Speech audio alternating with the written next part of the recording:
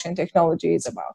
And it's a tradition that we start with asking our guests to give us a one-sentence definition of blockchain technology. How would you put blockchain in one sentence?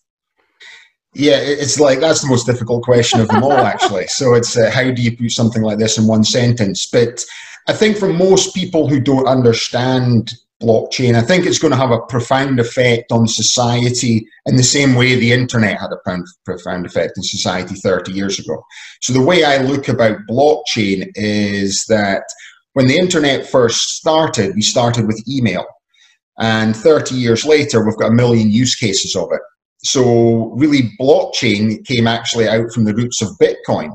So when Bitcoin actually operates on the blockchain, so what's happening now is we've just got different use cases on the blockchain as well. So if people think about it like that, then these are just new use cases coming onto the blockchain, and 30 years from now, who knows what the world's going to be doing. But it'll have the same profound effect on our society, and I think this technology that's come along called the blockchain will change our society in so many ways.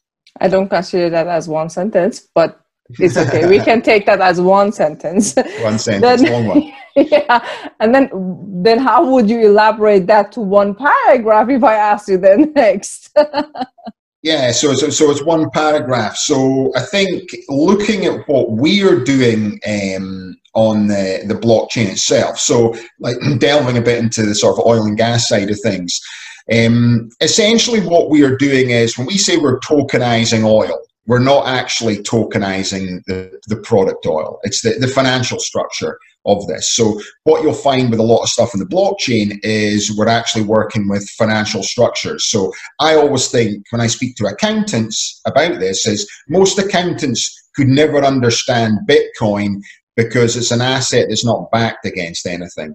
What we are doing with Zioncoin is it's an asset-backed token, but we're actually using the same technology, but we're backing it against the assets of an oil and gas asset, and also the distributions in terms of the sale of oil as well through the blockchain. So this is how we are sort of developing that whole concept. Mm-hmm.